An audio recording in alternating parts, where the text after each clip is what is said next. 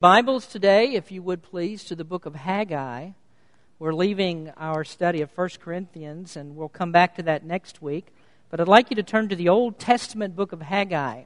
Some of you may have a little bit of trouble finding that. Remember, I gave you that exercise last week. I said, spend the whole week trying to find this so you wouldn't have so much trouble today. But if you're having trouble, go to the very end of the Old Testament. That's the book of Malachi. Back up one book, that's Zechariah, and one book before that, and you come to the book of Haggai. So if you'll turn there to chapter 2, if you would please. Haggai is classified as one of the minor prophets in the Old Testament, and that doesn't mean that what he had to say wasn't very important, but it means that he didn't write as extensively as Jeremiah and Daniel and Ezekiel and Isaiah, who are called the major prophets of the Old Testament. Haggai lived about 500 years before the time of Christ, and he prophesied during the time that the Jews were rebuilding the temple in Jerusalem. Now, I chose the text today because of a statement that Haggai makes in the 2nd chapter, verse number 7. Here he writes the words of God, and he says, "And I will shake all nations, and the desire of all nations shall come, and I will fill this house with glory, saith the Lord of hosts."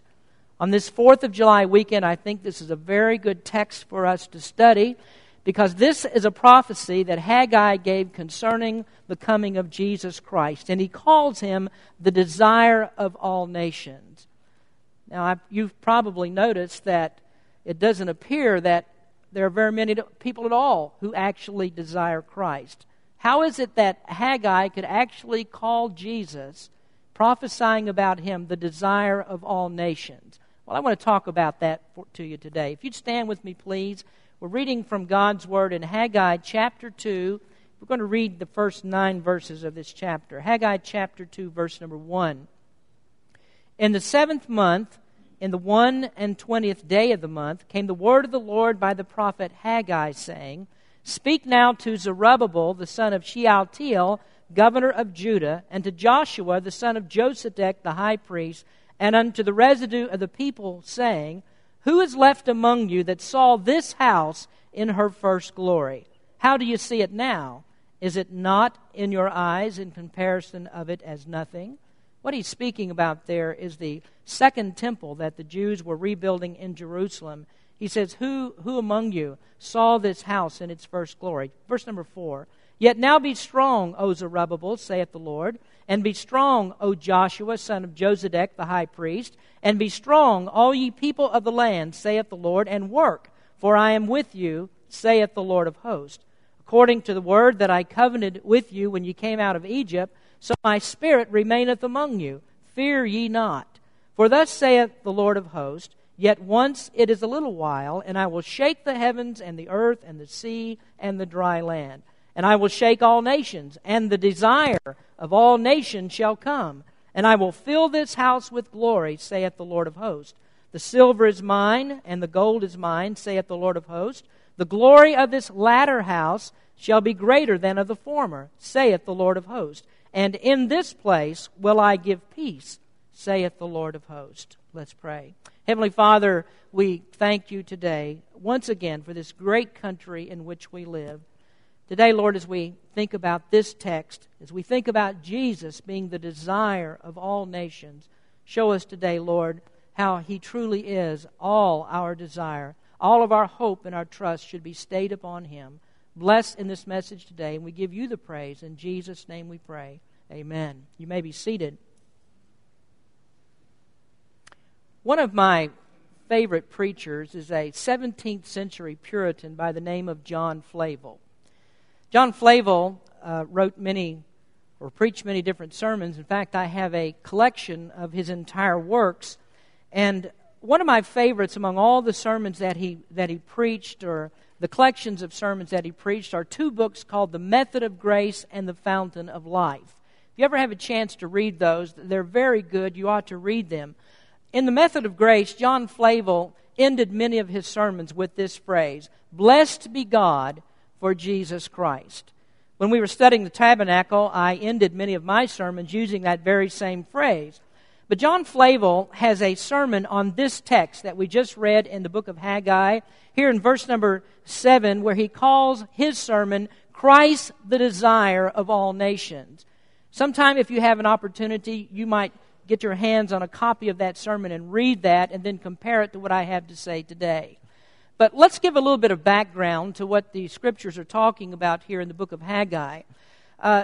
Those of you that were here for the Nehemiah study, you're somewhat familiar with this already, but Nehemiah is a book about the Judean refugees who returned from captivity in Babylon, and they came back to Jerusalem to rebuild the city walls. Several decades prior to that, the Jews had returned to rebuild the temple in Jerusalem. This magnificent temple that Solomon built was destroyed in 586 BC. The Babylonians came and they conquered the southern kingdom of Judah, and they destroyed that magnificent temple that Solomon had built. All of the furnishings that were there, all of the vessels of gold that were in the temple, the Babylonians carried all of that away, and so the temple was destroyed. Well, in chapter 1 of Haggai, Haggai is chastising the people because they've returned to rebuild this house of God, this second temple, to replace the one that Solomon built. But he chastises them because instead of building that temple first, they decided to build their own houses. We come here to the second chapter, and this is about a month after the temple had been completed. And here we find the people very discouraged. They had just built this second temple, and as they looked at it, there is no way that it could compare to the temple that Solomon had built.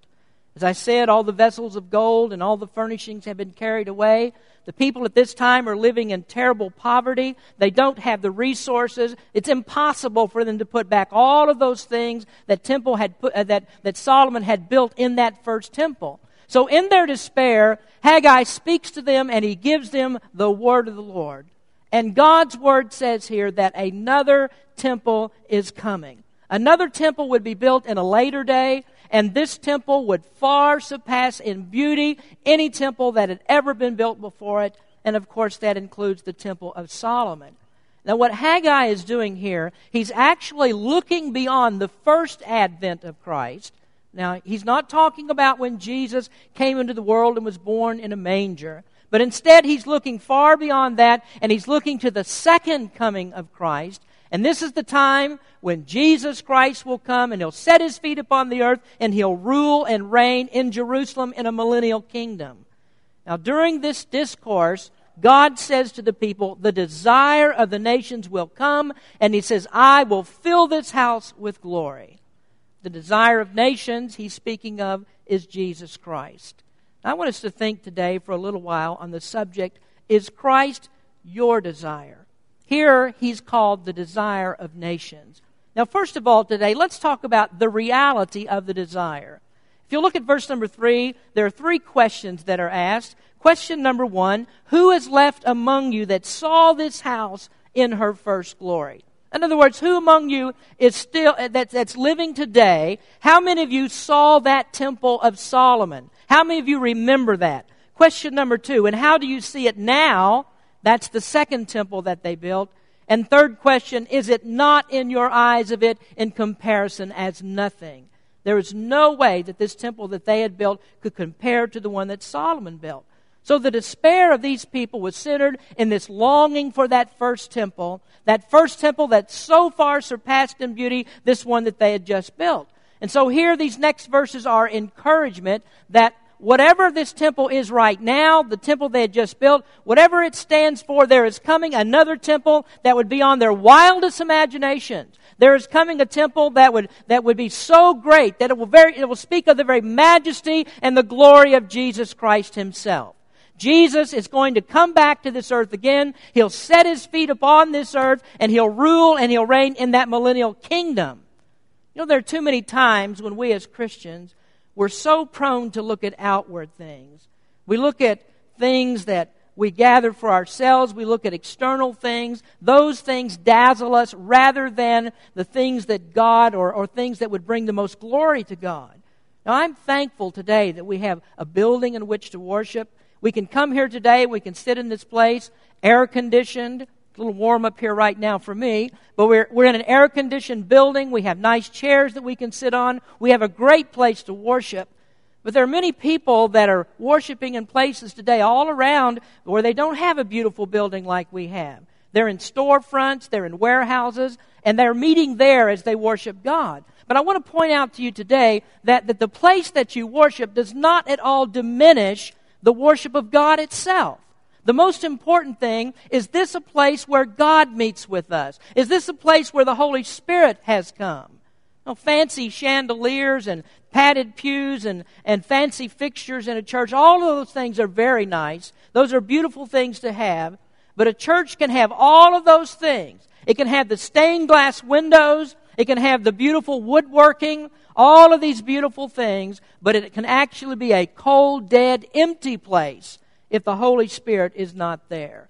So no matter where we meet, if the Holy Spirit is not present with us, then our worship is vain. And so we can have everything in the church just as beautiful as money can buy. We can spend all the money that we can on furnishings, but the thing that money cannot buy is a church where the Holy Spirit meets with God's people. I'll take the Holy Spirit and His presence with us anytime over the place that we meet. So the blessed hope then of all who know Jesus Christ is not in this building that we have. It's not that. It's the hope that the desire of all nations will come. Our desire is Jesus Christ. God's people in all of the world, in all places, in all nations of the world, are looking for that time when Jesus does come back, when Jesus does set His feet upon the earth, and then all of our eyes are going to be drawn towards Him. He's the coming King, and the Scripture says, every eye shall behold Him. I hope today that you're looking for the second coming of Jesus Christ. Now, sometimes we do get the feeling that we're the very last ones who are actually holding out for God. I mean, there's so much wickedness in the world today, and there's so many churches that have abandoned the Bible and abandoned the teaching of God's Word. So many people have turned away from the Lord that we think, well, we're the last ones standing. We're the only ones who actually believe anymore. But God's Word shows us and it assures us that God has His redeemed people out of every kindred, every tribe, every nation, every people upon this earth, black and white, red and yellow. God has His people from all walks of life, and there are millions of people today throughout the world who are looking for Jesus to come back. So what is the reality of the desire for Christ? Why is Jesus called the desire of all nations? Well, I think we can say, first of all, He is the desire because He is the remedy for sin. Jesus is the answer to man's sins problem. See, Jesus is the only one who can cure that curse that was placed upon the world. When Adam sinned, when he fell, God placed a curse upon the world, and Jesus Christ is the one who is appointed by God to come to this earth and to take care of that sin problem. And we notice here that He's not just a cure for the sins of Jewish people. Now we're reading here about Haggai. We're reading about the Jews in the Old Testament. And I don't really know if Haggai, as he was speaking these words of God, or the Jewish people when they heard this, if they really understood exactly what this meant. Now here are people that had their temple destroyed. They had the walls of their city destroyed. They were carried away into captivity into a foreign land. And now to think that Babylonians who had done this for them, can they be saved? And then we think about the traditional enemies of God's people. Down through the years, it's the Romans, it's the Greeks, and many different people who have persecuted Jewish people. Is it possible that Jesus Christ is the Savior of those people too? But the Bible calls Him the desire of all nations. And this is why the Apostle John could write in 1 John, and He is the propitiation for our sins, and not for our sins only, but also for the sins of the whole world. The Jews at Jesus' time and of the Apostles' time, they were aghast at such a proposition that Jesus would be a Messiah for all people. Even Peter. Now, Peter, who was among the inner circle of Jesus' disciples, he didn't understand this. Do you remember that vision that came to Peter in the night, where Peter had to have a special vision in order to be convinced that he was to preach to Gentiles? I don't have time to go into that whole story, but God gave him a vision of birds and animals and all different kinds of reptiles and beasts that came down out of heaven in a sheet let down to the earth. And Peter, being a good Jew, he was not going to touch any of those animals that were in there. He was under the strict dietary laws of the Jews, and so he wasn't about to touch anything that was there. But there was a voice that came in that vision that said, "Arise, Peter, kill and eat." Well, some of those animals were unclean. Jews weren't supposed to eat those animals. And so Peter said, "I can't do that. I can't touch anything that's unclean." And the voice said to him, "What God has cleansed, you're not to call that unclean." And really what that was a metaphor, and it said that God was going to save people from all nations of the earth, not just Jewish people. And that's the reality of Christ. He's the remedy for the sins of all people. And that's why Jesus should be desired. He's the only one who can take away our sins. Then we can also say, in the reality of the desire, that He is the resource of satisfaction. You know, I could say that Jesus is the only one who can satisfy your soul, and that would be absolutely true. I love the song that says, I am satisfied with Jesus. But the question comes to me as I think of Calvary, is my Master satisfied with me? I can tell you today that I am absolutely satisfied with Jesus. But I want to talk about this in a different way, because Jesus is actually the only one who can satisfy God. Jesus is the only one who can satisfy God's justice. We're going to talk about this a little bit more in a few minutes, but the Bible teaches that all of us are sinners. The Scripture says, "For there is not a just man upon the earth that doeth good and sinneth not." Every morning when you go out and you look at the sun as it rises, you're convinced that sun has all the energy that's required, all of the energy and the light that's needed to take care of this entire world. We're all convinced that the sun can do that. We've experienced that. But did you know that the Bible teaches us that Jesus Christ is the Son of righteousness? And in Jesus Christ there is redemption, there is justification, there is sanctification, there is salvation, and there is enough in Jesus Christ for the salvation of every single person in this world. You can take all the sins that ever have been committed since the beginning of time. Take all of the murders. Take all the thefts. Take all the rapes. Take all of the pride and the hatred of men. Wrap all of that together. No matter how atrocious all of those sins are, put them all together. And the righteousness of Jesus Christ far exceeds them all. The song says, "Nothing can for sin atone, nothing but the blood of Jesus." So Christ is the satisfaction for sin for all people who trust in Him.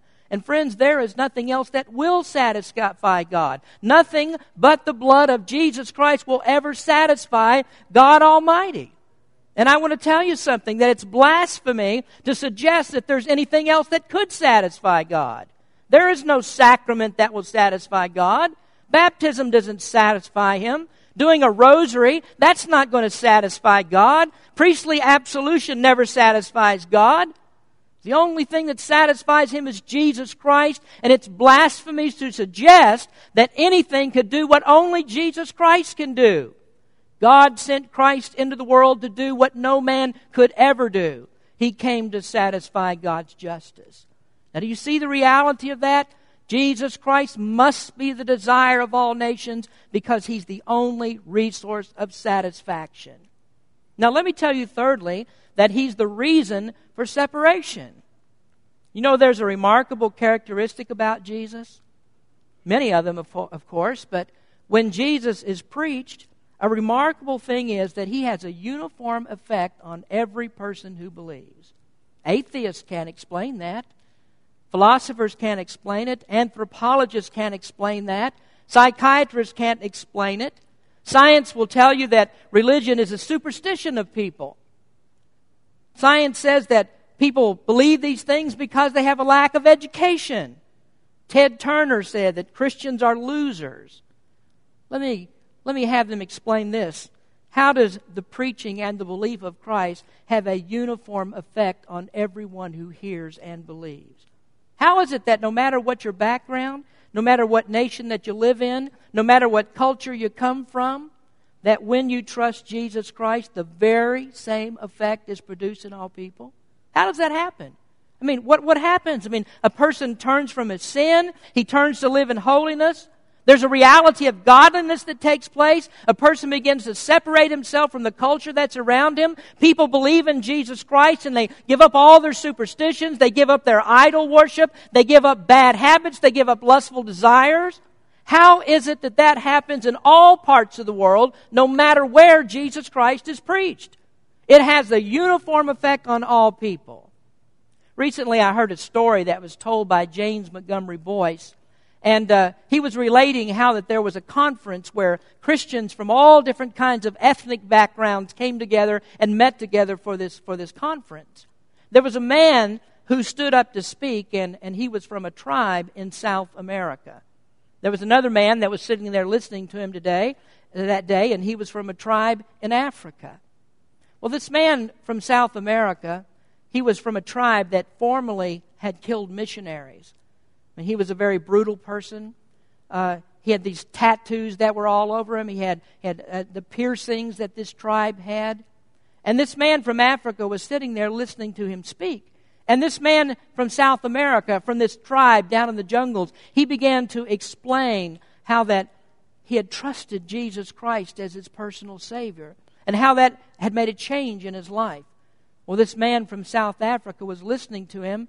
Now, he couldn't understand his tongue. He had to have an interpreter explain it to him. But as he was listening to that man from South America, this man from Africa got a big smile across his face. He jumped up and he ran to the platform and he embraced that man. And he did that because he recognized that the very same thing had happened to him. Thousands of miles apart, didn't know each other, had no idea what the other one was doing, and yet the very same gospel had the same effect in both of those men. How does that happen? Well, it only happens because truly Jesus Christ is the desire of all nations. And so my experience with Christ is the very same thing as your experience. My experience with Jesus is the same as the Ricos who come from the Philippines. It's the same as Catherine who comes from Korea. If Joseph was here, it's the same as his, and he comes from India. It's the same as an African, and same as the Chinese, same as the Japanese. Our experience is exactly alike because the same gospel that saved me is the same gospel that saves you. Our experience is exactly alike. And what does the Scripture say? For there is no difference between the Jew and the Greek, for the same Lord over all is rich unto all that call upon Him. That is the reality of Jesus. He is the desire of all nations. He produces godliness and separation for every person who calls upon Him. And so every time that we send a missionary out to any part of the world, that missionary preaches the very same gospel that saved me. And every person who hears the message is saved in exactly the same way that I'm saved. And so the gospel has a uniform effect upon all men. There's a common bond that we have in Jesus Christ. Now, fourthly, let me point out the reality of the desire, because He is the ruler and the sovereign. When Haggai says He's the desire of all nations, there's an implication in that statement that Christ has a worldwide kingdom. Now, it seems by looking at Sonoma County, looking at California today, we would think, well, the kingdom of Christ can't be very wide because Christians are so far outnumbered here. There aren't very many true believers. But you know what Jesus said? Jesus said there is a vast multitude in the world in this kingdom. He said, and I say unto you that many shall come from the east and the west and shall sit down with Abraham, Isaac, and Jacob in the kingdom of heaven. You know, that's something for all of us to take heart. Take heart that God has His people in all kingdoms of the world.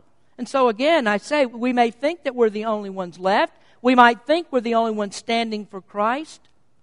But the very fact that Jesus has not come back, that is testimony. It's evidence that there are more people that God is going to call.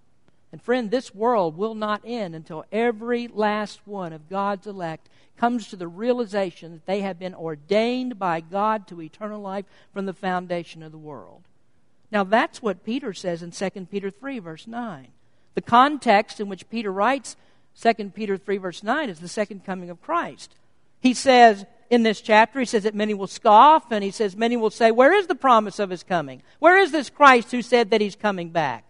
And then Peter says in 2 Peter 3 verse 9, the Lord is not slack concerning his promise, as some men count slackness, but is long-suffering to usward, not willing that any should perish, but that all should come to repentance. Now what Peter is saying there is that Jesus is biding his time. Jesus is waiting. God is long-suffering to usward.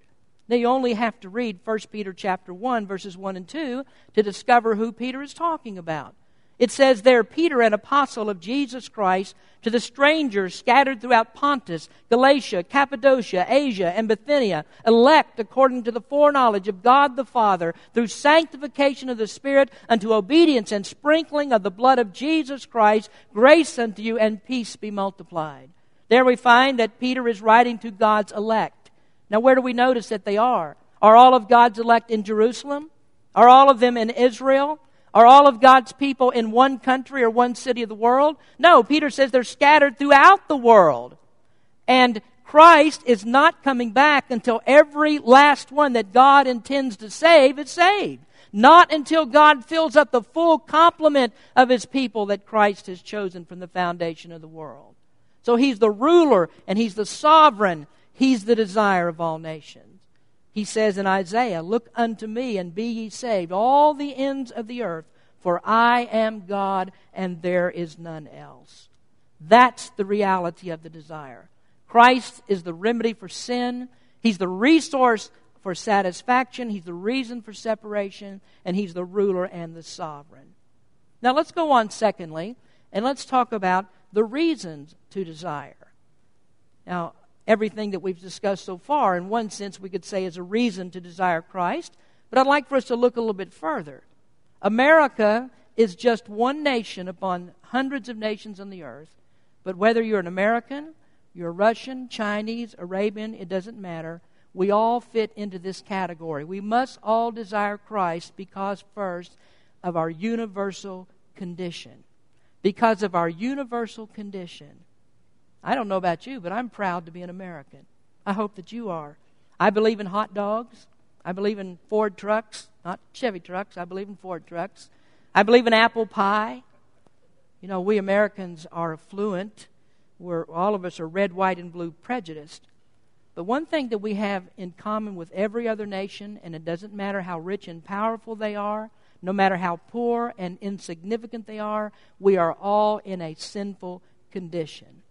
And so the place of our birth, our heritage, our ancestry, that doesn't matter. We're not above any other nation in the world. In Romans, Paul writes, what then? Are we better than they? No, in no wise, for we have before proved, both Jews and Gentiles, that they are all under sin. As it is written, there is none righteous, no, not one. There is none that understandeth. There is none that seeketh after God. And so every single person is in the exact same condition. Now, there's a reason to desire Christ because Paul does not leave us in that hopeless condition of Romans chapter 3. Instead, you can go over it and you can read Romans chapter 5. And there he says, and not as it was by one that sinned, speaking of Adam, so is the gift. For the judgment was by one to condemnation, but the free gift is of many offenses unto justification. For if by one man's offense death reigned by one, much more they which receive abundance of grace and of the gift of righteousness shall reign in life by one, Jesus Christ. Therefore, as by the offense of one judgment came upon all men to condemnation, even so by the righteousness of one the free gift came upon all men unto justification of life. For as by one man's disobedience many be made sinners, so by the obedience of one shall many be made righteous. Now what Paul is explaining there is that by the sin of Adam, every person in every nation is a sinner. Every person in every country of this world has been polluted by sin just by virtue of being a member of this human race. And unless your nationality makes you something other than human, then you are in this exact condition. All of us are in the same boat. But he explains here that as by Adam's sin, judgment came upon all people, he says, so by Christ, Christ's gift of righteousness brings justification of life upon all people. Now let me explain something here because I don't want you to misunderstand this. When Adam sinned, all became sinners. And so all of us are in that one class called sinners. When Christ came to die for our sins, then He died for all who would be made righteous. And so all who believe are in another classification. We receive the justification of life. And so Christ is to be desired because He's the only one that can move you out of one class into the other class. Christ is the only one who can bring you out from under that condemnation of sin and give you the justification of eternal life. You know, I believe that eternal life is the quest for all people. I don't care where you come from, where you live. I mean, I think everybody wants to live forever, don't we? I mean, I don't know of anybody who wants to die. People in America have a desire to live. People in the darkest jungles of Borneo have a desire to live. And everybody in between those two extremes, we have a desire to live. So that's a quest for all people.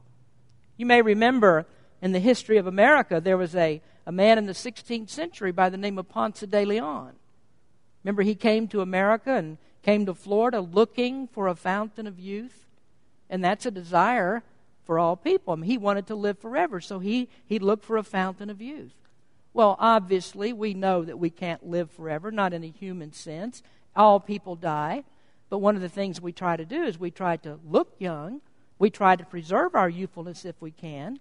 So if we can't live forever, then we'd like to be well preserved.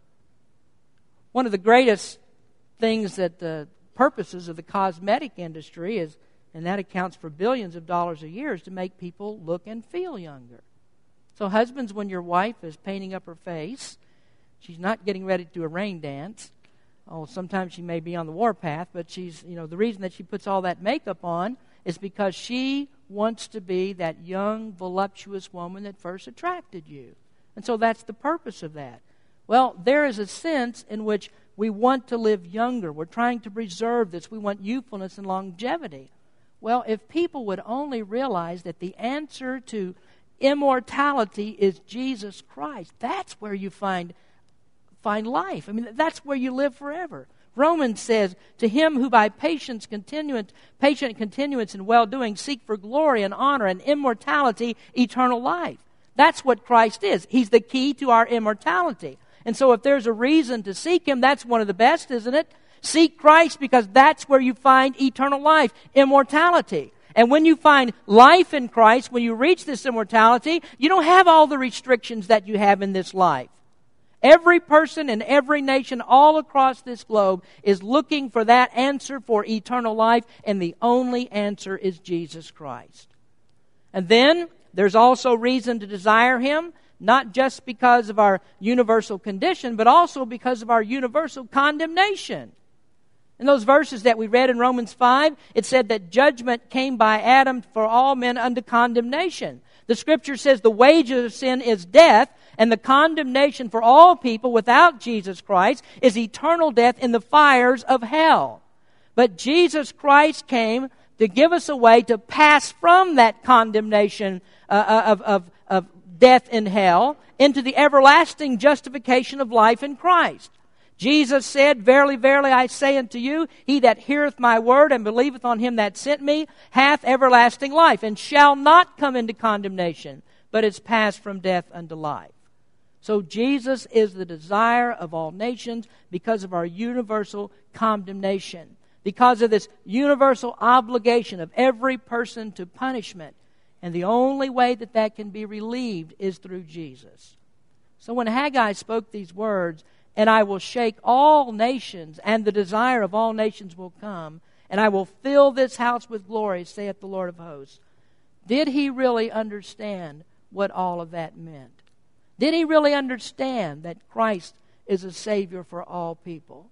Christ is the answer for every person in every nation. He's the desire of all nations. So we have this reality of desire, we have the reason for desire, but also there is the realization of the desire. Now let me ask you 3 quick questions about your desire. How do you determine if Christ is really your desire? First of all, first question, are you enthusiastic about Christ? What is it that's most important to you?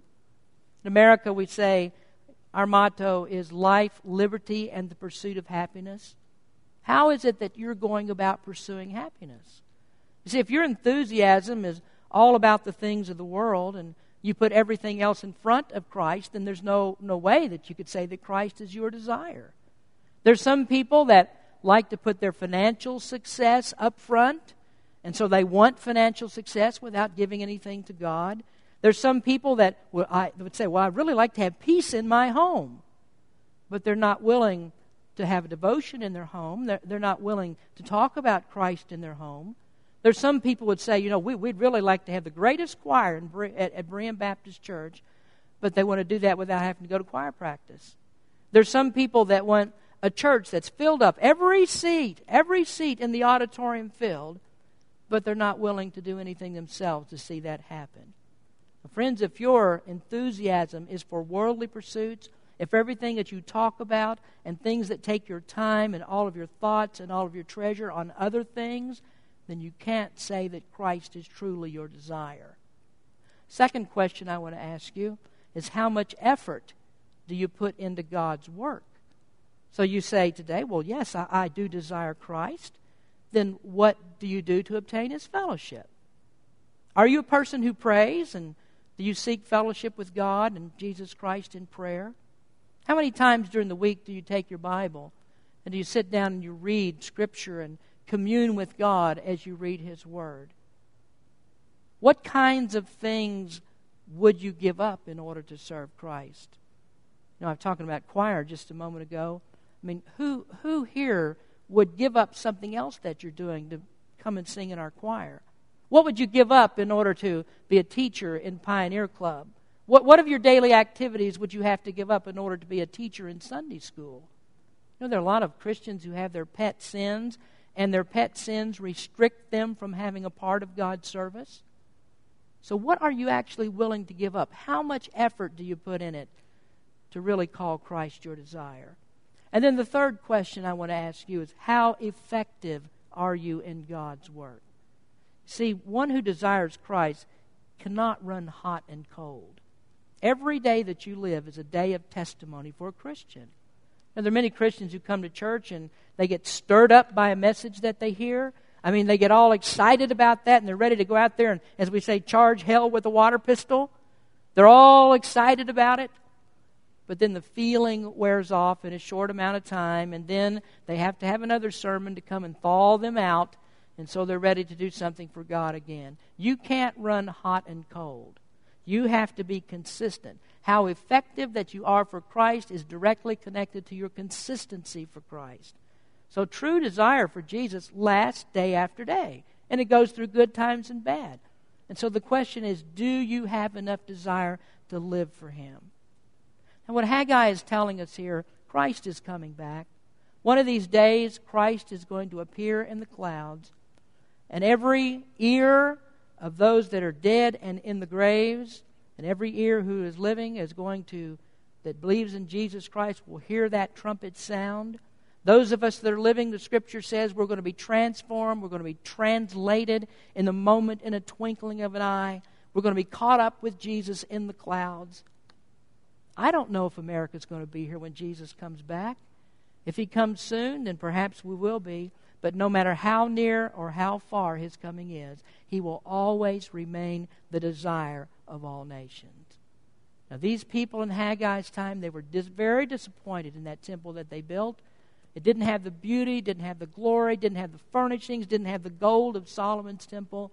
But God has promised every one of us that when Jesus comes back, what He will bring will far surpass in beauty anything that we can possibly imagine. I want to promise you today that if you are a believer in Jesus Christ, you will never be disappointed again. Is Christ your desire? Let's pray. Heavenly Father, as we come to you once again today, we thank you so much for Jesus Christ. He is truly the desire of all nations. I ask you, Lord, that you might speak to someone here today, maybe someone who doesn't know Jesus and really doesn't understand why we talk about Jesus being our desire. It's not until the Holy Spirit opens their heart to the gospel of Christ and they trust, they believe, that they'll really understand why we say that we desire Christ so much.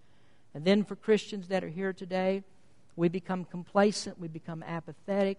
I ask you, Lord, to stir our hearts up as your people, that we might truly put in all the effort and have all the enthusiasm that we need to have to work for you. Bless our people in this time of invitation. Draw someone today. In Jesus' name we pray. Amen.